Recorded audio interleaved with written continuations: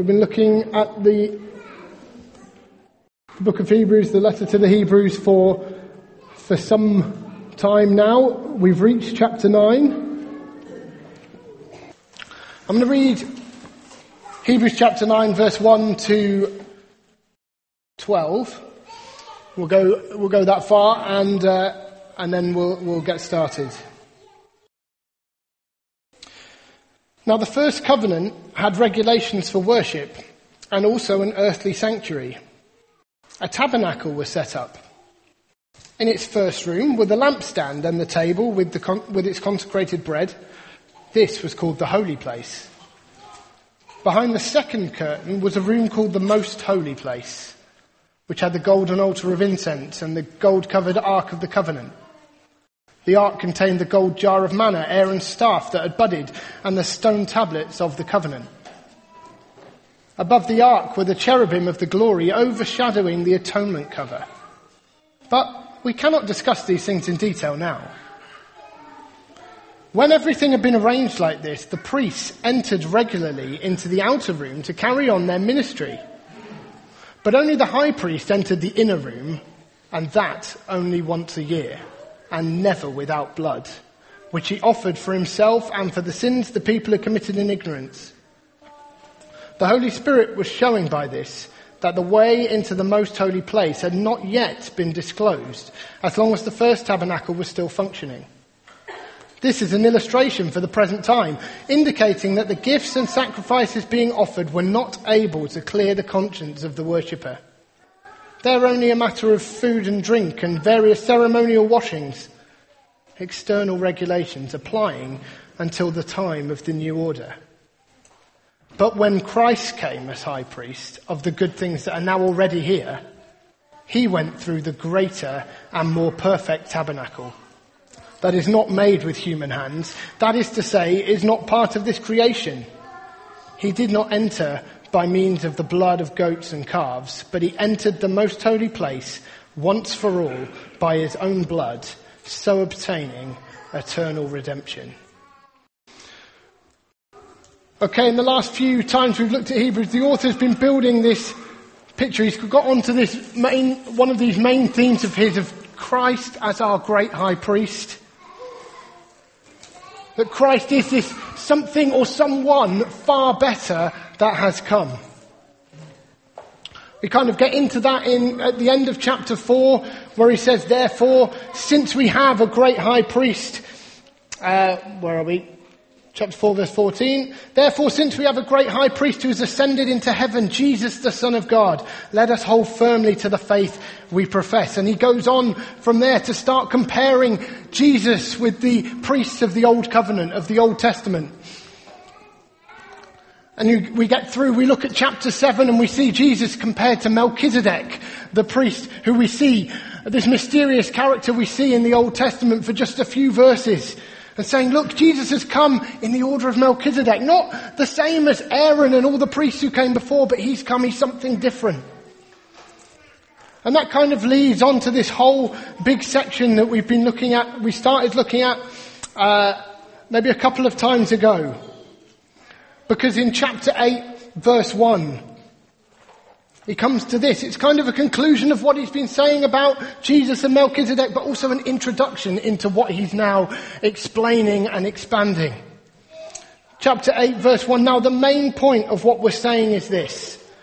We do have such a high priest who sat down at the right hand of the throne of the majesty in heaven, and who serves in the sanctuary, the true tabernacle set up by the Lord, not by a mere human being. Every high priest is appointed to offer both gifts and sacrifices, and so it was necessary for this one also to have something to offer. If he were on earth, he would not be a priest, for there are already priests who offer the gifts prescribed by the law. They serve at a sanctuary that's a copy and shadow of what is in heaven. This is why Moses was warned when he was about to build the tabernacle, see to it that you make everything according to the pattern shown you on the mountain. But in fact, the ministry Jesus has received is superior to theirs, as the covenant of which he is mediator is superior to the old one, since the new covenant is established on better promises. And so from that, as we mentioned last time, he pulls out these three different things that Jesus that he's a greater high priest. Why? One, because the covenant that he mediates is greater, because it's built on greater promises. We looked at that last time, looking at this, the rest of chapter 8, that great quote from the prophet Jeremiah. But then also, the fact that he's got a different sacrifice to bring. He comes with a different sacrifice. We're going to look at that another time. But this other point, that he serves in the true tabernacle. He serves in a greater sanctuary. The priests who served under the old covenant, they served in a copy of the true sanctuary. It was a copy and a shadow of what is in heaven. And that's what this passage that we've just read in chapter 9 is looking at. The fact that the priests of the old covenant, they served at a tabernacle, but it was a copy and a shadow of what is in heaven. Okay, so we're going to look at that today. But this very word, tabernacle, what on earth is it all about? He's referred to, Christ serves at the true tabernacle. And then we see the old covenant has an earthly sanctuary, a tabernacle that was set up. I mean, the readers who were reading this first or having it declared to them would have been familiar with it. They would have understood what the tabernacle was all about. Perhaps we may be less clear. For some of us it may be obvious, for others it's like, well, what is a tabernacle? It can just come across as kind of a big word that gets thrown out there. So what was the tabernacle? Let's have the first slide. The tabernacle was a tent. Oh, sorry, the second slide. There we are. There's our tent, with Anna sat looking very happy. I think that was last year at New Day. But the tabernacle was a tent. It was a tent that was put up first in the desert.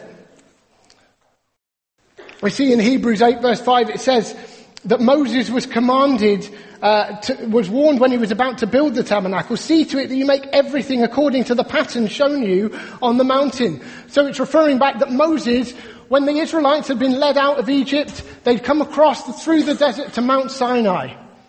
And Moses was called up the mountain, and part of what happened on the mountain was that Moses was given this pattern, this template, this instructions for how he would build this tent. Not this tent. Stay there. But he was given this pattern. And so Moses was instructed to build a tent. And we see that in Exodus 25.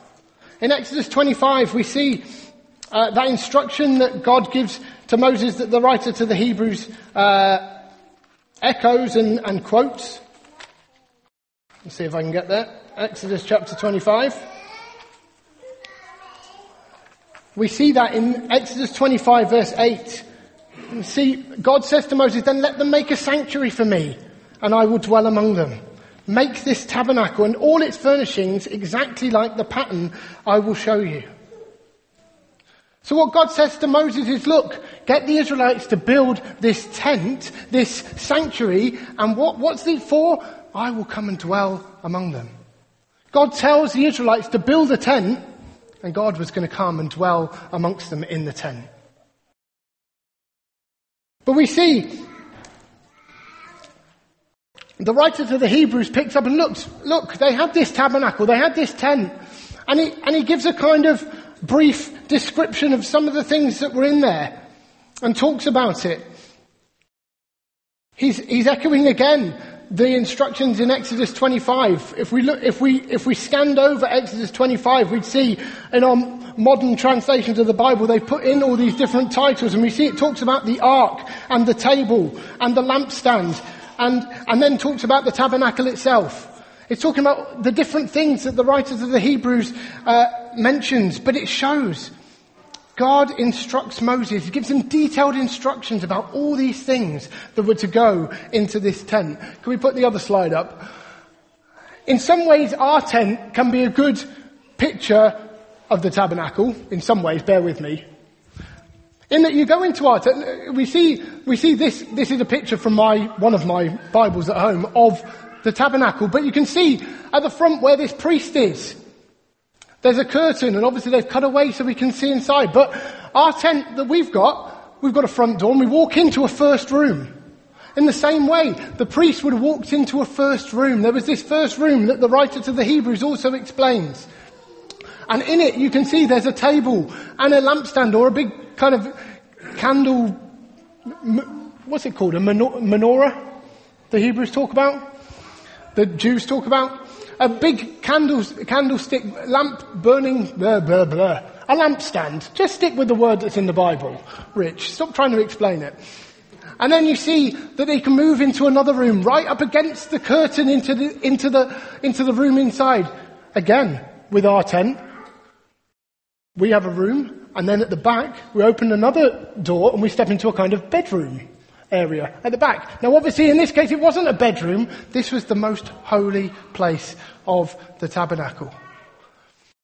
We see another curtain, right up against it there's the altar of incense, and in the most holy place of all you see the Ark of the Covenant and the atonement cover on top of it.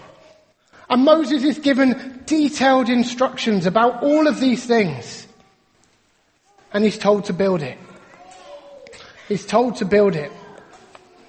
And it's a big tent. I think our tent is quite big, but this is a big tent. It talks about it being 45 feet long, and the most holy place was 15 feet long by 15 feet wide by 15 feet tall. It was a perfect cube. It's a big tent. And it has very specific, these specific 2 rooms that were really important. And the whole thing, that when they set up this tent, the whole purpose was, we see in Exodus 40, God tells them, set it up exactly as I've shown you. And then in Exodus 40 verse 34, what happened? They've built the tent. They've set it up. The cloud covered the tent of meeting, and the glory of the Lord filled the tabernacle. Moses could not enter the tent of meeting because the cloud had settled on it, and the glory of the Lord filled the temple. Sorry, he didn't fill the temple. It did later. It filled the tabernacle. And in all the travels of the Israelites, whenever the cloud lifted from above the tabernacle, they would set out. But if the cloud did not lift, they did not set out until the day it lifted. So the cloud of the Lord was over the tabernacle by day, and fire was in the cloud by night, in the sight of all the Israelites during all their travels. So the writer to the Hebrews is just, he says, we can't go into these things in detail, but he just sparks their memory. Look, the old covenant had a tabernacle. It had this place, this tent, where God dwelt amongst you. God came and dwelt in the tabernacle. And they'd remember these stories of the fact in the desert the cloud came down and God dwelt with his people. It's an amazing thing. It's a big deal. This tent where God dwelt with his people.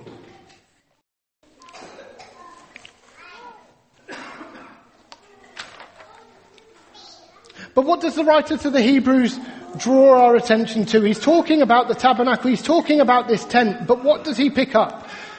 Again, chapter 8 verse 5. What does he say? This tabernacle was a copy and a shadow of what was in heaven. On into chapter 9, he also talks about it being an illustration to us. It's an illustration for the present time. The Holy Spirit was showing by this. He's showing, the tabernacle shows us great things about the reality now. So it's a copy. We hear stories of copies of the real thing. If you watch programs like the Antique Roadshow or something like that, someone brings on some artifact and says, oh, here we are, what's this all about then? And some expert looks and goes, well, yes. Yeah, well, of course, well, if it was a genuine Ming vase, then it would be worth a fortune. But sadly, it's just a cheap copy made in the 19th century, and it's probably worth about 30 quid. We see in sports tournaments, you see Andy Murray at the end of Wimbledon standing with a trophy. But then when he goes home, he takes home a small replica and takes it, and he can keep that at home. He can't keep the real one. That gets kept. But the small one, it kind of shows it's similar. It's the same. It kind of points to the one that he was able to hold on the balcony at Wimbledon.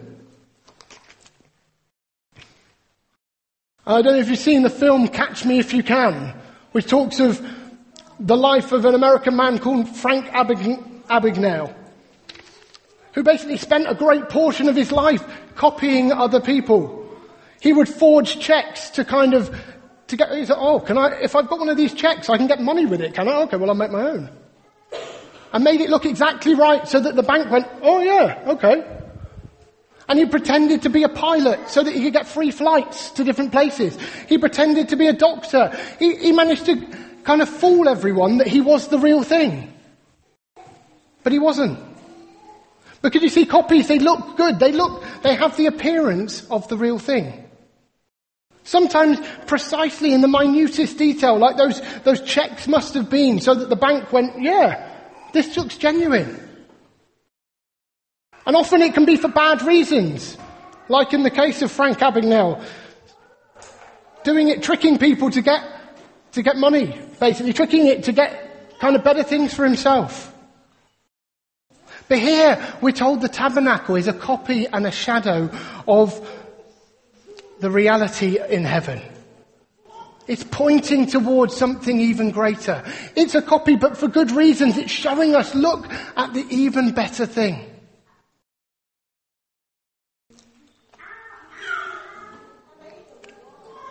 The tabernacle, as the author says, is an illustration to us, showing us something. So that's what we're going to look at today. That's what we're going to look at in the next little while. But can we see immediately, even being reminded, as they would have been, of the tabernacle in the desert, you see immediately, one thing it shows us immediately, that wonderful truth of God coming to dwell with his people. The wonderful glory of God came down and dwelt with his people. But then the writer moves on quickly. Hebrews chapter 9 verse 6. He's talked about, okay, God gave you this tabernacle. You set it up in the way that he said. And then he says, when everything had been arranged like this, the priests entered regularly into the outer room to carry on their ministry. But only the high priest entered the inner room, and that only once a year, and never without blood, which he offered for himself and for the sins of the people had committed in ignorance. The Holy Spirit was showing by this that the way into the most holy place had not yet been disclosed, as long as the first tabernacle was still functioning. This is an illustration for the present time, indicating that the gifts and sacrifice being offered were not able to clear the conscience of the worshipper. He moves on quickly into what happened in the tabernacle. Yes, we see this tent where God came to dwell with his people, but actually there was a day-to-day function of the temple that's where the priests would come. The priests would come, it says, the priests would regularly go into the outer room. They would do the different things they needed to do. We see an example of that with Zechariah, when John the Baptist's father, when he was chosen at the beginning of Luke, we see he was chosen by Lot, that this time he would be the one who would go in and offer incense on the incense altar. That's one of the things they had to do regularly. They would go in.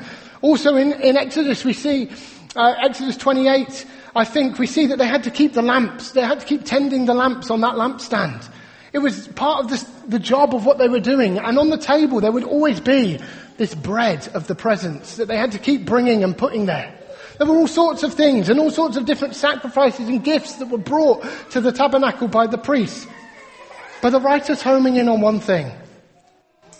Yes, the priests came in regularly into the outer room. They came in regularly to that first room. But the inner room, the Holy of Holies,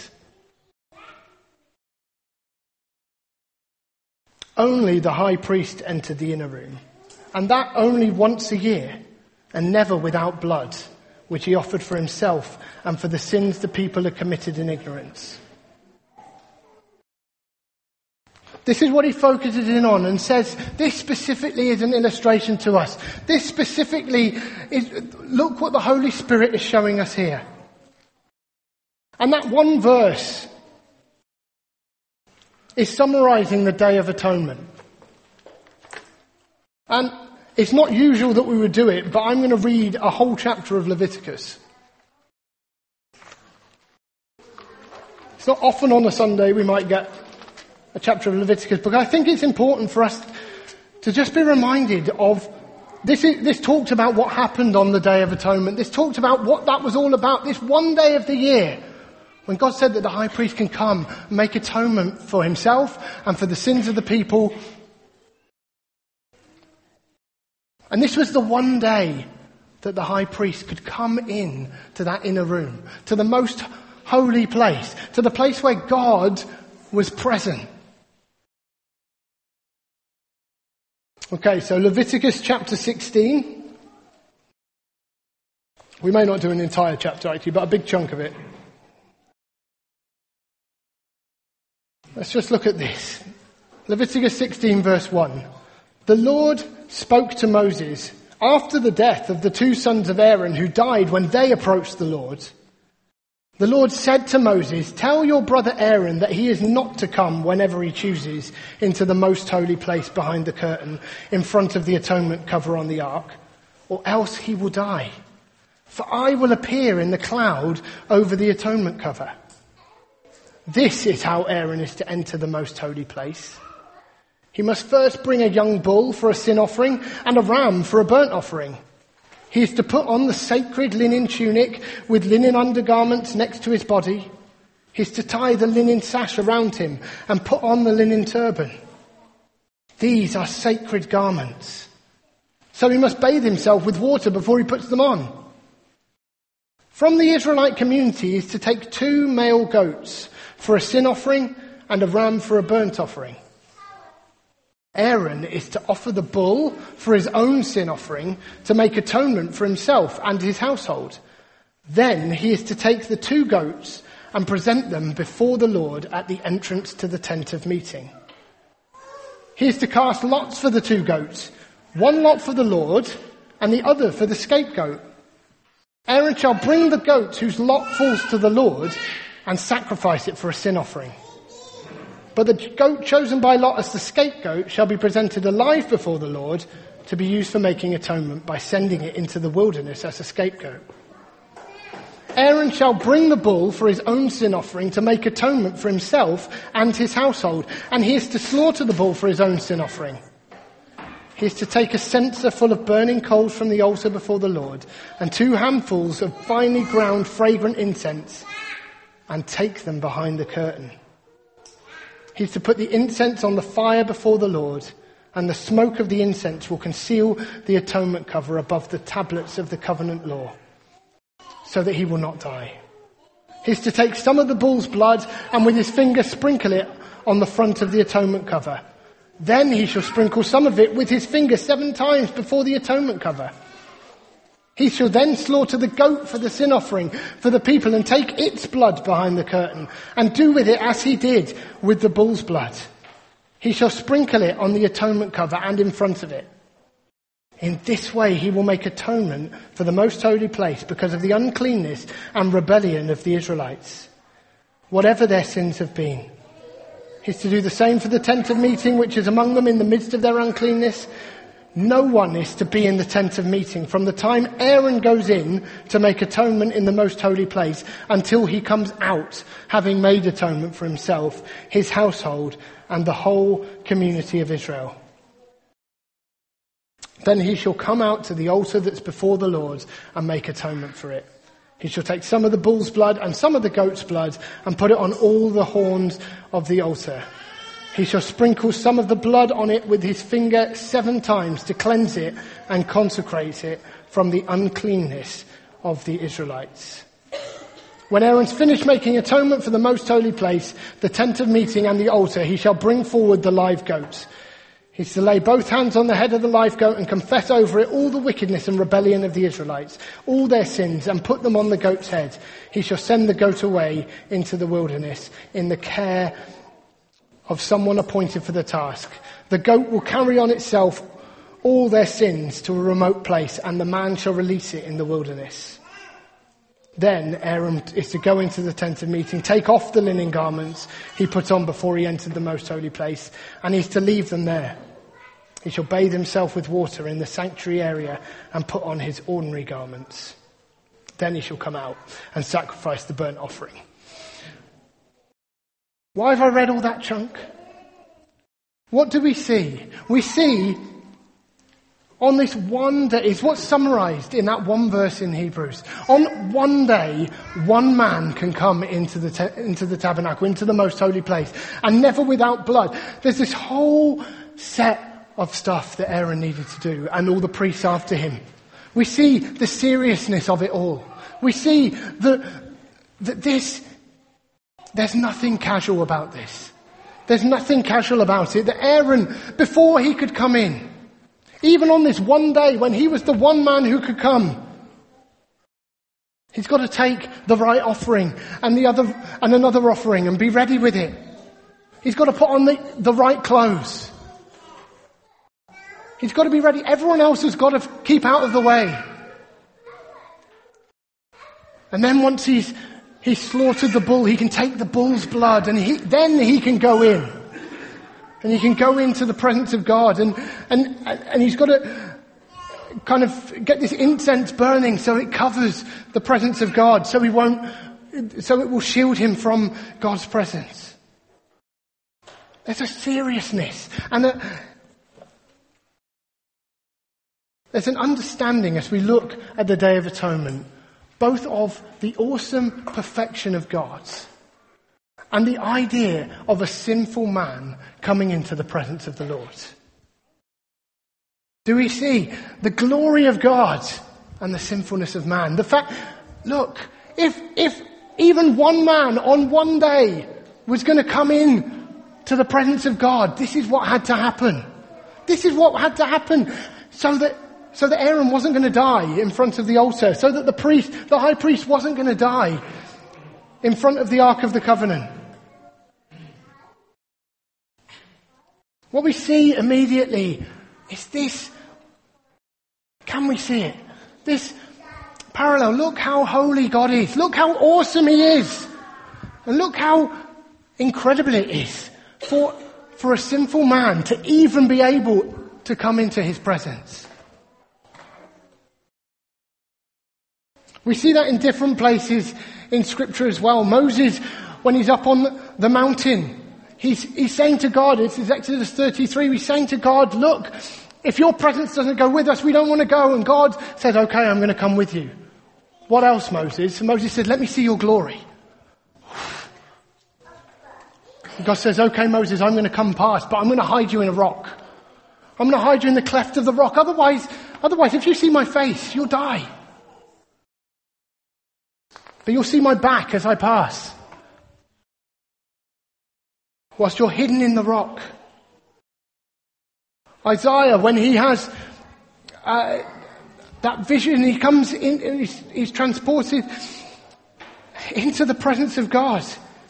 You see in Isaiah 6 verse 5, woe to me, I am ruined, for I am a man of unclean lips. My eyes have seen the King, the Lord Almighty. There's an understanding from Isaiah. Look how incredible this is. How a sinful man coming into the presence of God. We see God is holy. God is perfect. How can sinful man come into his presence?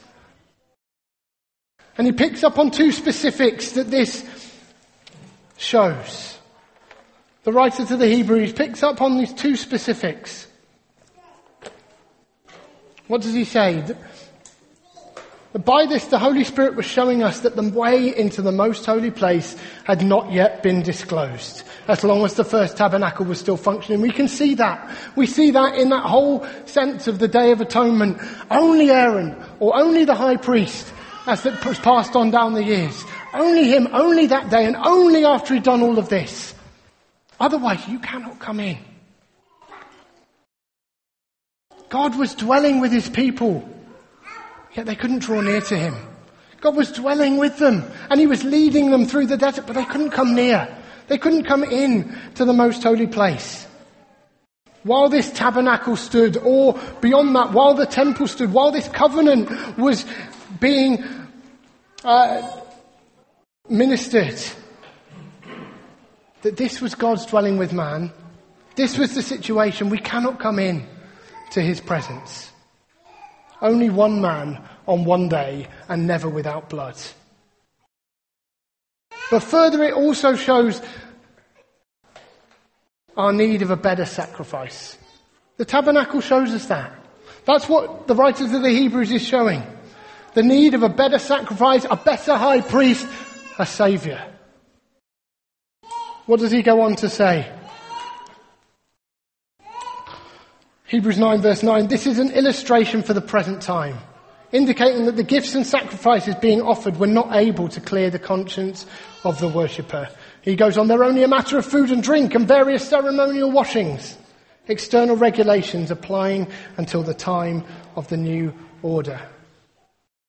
What we see looking back at the tabernacle was that yes, the priests, day by day, were ministering in that outer room.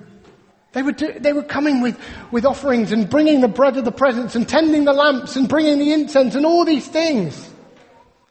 And every year on that one day, the high priest would go in and make atonement, and he would send, we didn't go on to read that those 2 goats, he'd sacrifice one and he'd send one goat out into the wilderness to make atonement, to deal again with the sins of the people.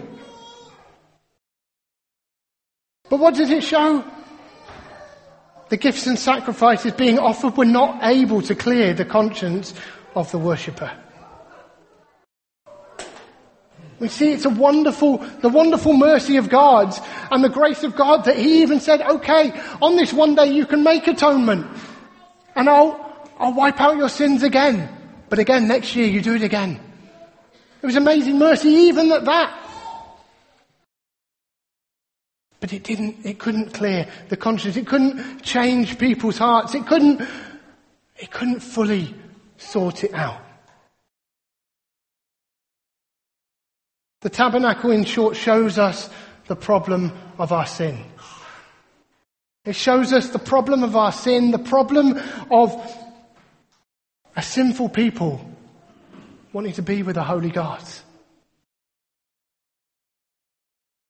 But further, it shows us our need of Christ. Yes, it shows us our separation from God, our inability to deal with our sin. But what is the writer saying? He's not just saying, it shows us this big problem. No, it's a copy and a shadow of the things that were to come. A copy and a shadow of the true tabernacle in heaven. A copy and a shadow pointing to something greater. So let's go on. Let's start at verse 9. This is an illustration for the present time, indicating that the gifts and sacrifices being offered were not able to clear the conscience of the worshipper. They're only a matter of food and drink and various ceremonial washings, external regulations applying until the time of the new order. But when Christ came as high priest of the good things that are now already here, he went through the greater and more perfect tabernacle that is not made with human hands. That is to say, is not part of this creation. He did not enter by the means of the blood of goats and calves, but he entered the most holy place once for all by his own blood, so obtaining eternal redemption. I'm going to go on a couple more verses. The blood of goats and bulls and the ashes of a heifer sprinkled on those who are ceremonially unclean sanctify them so that they're outwardly clean. How much more then will the blood of Christ, who through the eternal Spirit offered himself unblemished to God, cleanse our consciences from acts that lead to death, so that we may serve the living God? What's he saying? But now Christ has come. But now Christ has gone through the greater and more perfect tabernacle. Christ has entered into heaven itself to appear for us before God. And in doing so, Christ has established a new order. Chapter 9, verse 10, it talks about those food and drink and various ceremonial washings there applying only until the time of the new order. In chapter 8, verse 13, he talks, which we looked at last time, we see by calling this covenant new, the order that Christ brings in, he's made the first one obsolete, and what is obsolete and outdated will soon disappear. The tabernacle and everything it represented was temporary. So that now what Christ has done. Look at what Christ has done.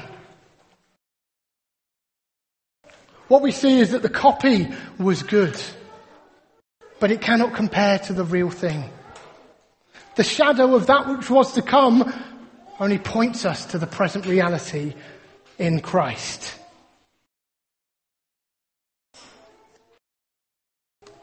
Because he has gone once and for all into the true tabernacle. The priests, they came every year. They kept coming, or they came day by day, and the high priest every year to the earthly tabernacle. It pointed to the greater thing that was to come, that Christ would go, and in his death, sacrificing himself, he comes before God, into the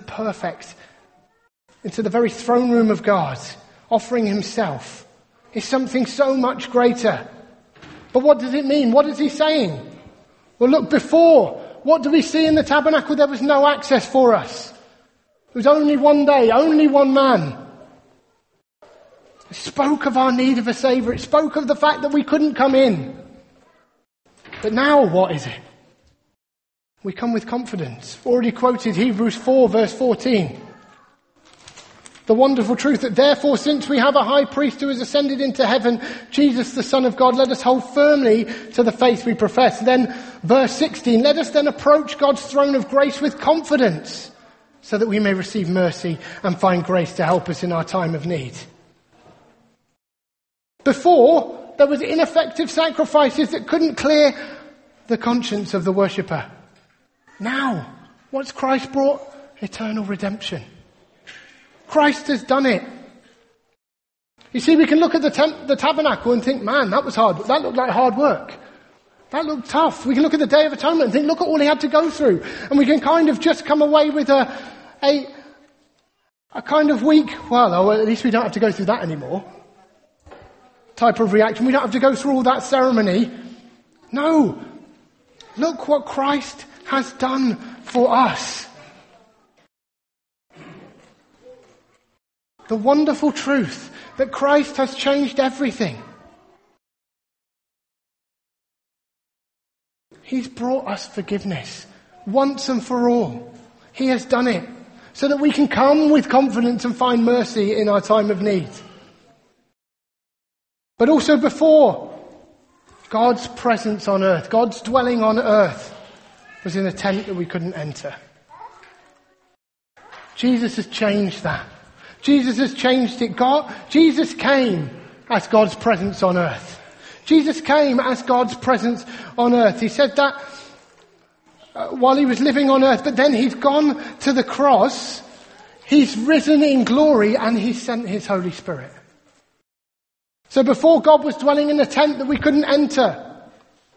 But now by his Spirit, he lives in us. He lives in us as a people. Christ, by his blood, has purified us so that now we are the temple of the Holy Spirit. The tabernacle spoke of God's dwelling on earth, but only in this limited way. Now, the Holy Spirit lives in us.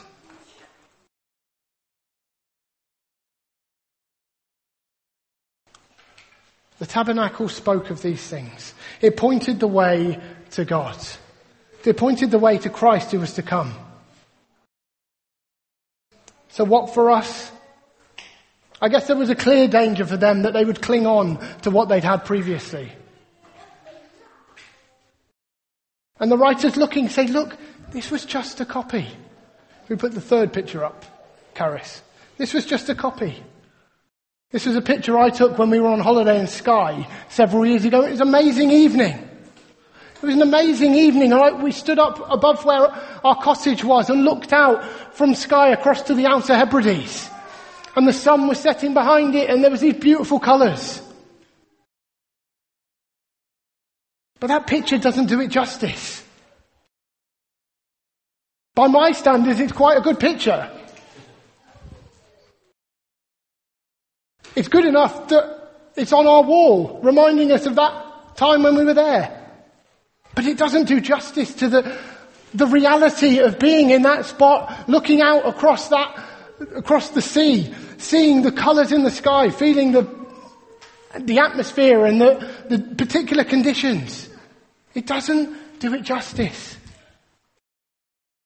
And he's saying to these guys, look, the copy was good, but look what has come now. You can't cling on to that. You can't cling on to second best. For them it was obvious. Don't go back to the synagogue. Don't go back to the temple. Keep following Jesus. For us it's the same. Let's keep following Jesus. For us we can default to I'm here but I'm on the edge. I'm here and that's enough.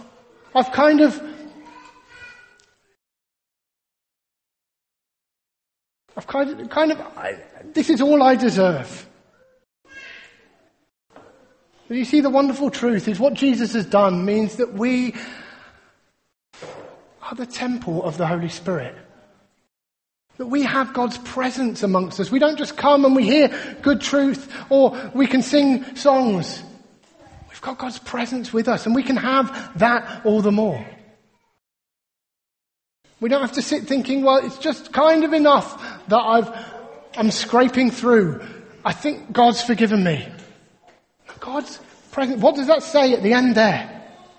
How much more then will the blood of Christ, who through the eternal Spirit offered himself unblemished to God, cleanse our consciences from acts that lead to death, so that we may serve the living God. God pours out his presence, his Spirit into us, so that we can live for him, that we can go for it, that we can live for him. As Linda and Rachel between them and that tongue and interpretation shows, look at the freedom, the mercy, the forgiveness that has come to us. That sin has been wiped away, that we can be filled with joy. That we can run into his presence. We can seek his kingdom. We've been brought into something magnificent. And he's going to keep showing us more. Amen. Father God,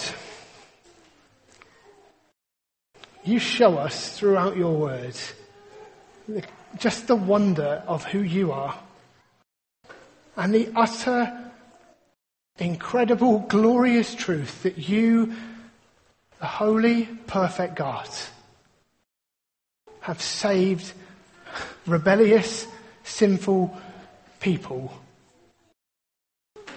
to be your people. To have your presence with us and in us by your Spirit. So that where before we were separated from you, where before there was the glory of your presence dwelling in a tent in the desert, but now your presence is in us as a people. And you have dealt with sin. You have done it so that we are eternally redeemed, forgiven, brought into your wonderful family, God. So that we can approach the throne of grace with confidence, knowing that we will find mercy because you are so good, Lord. Amen. Let's worship together.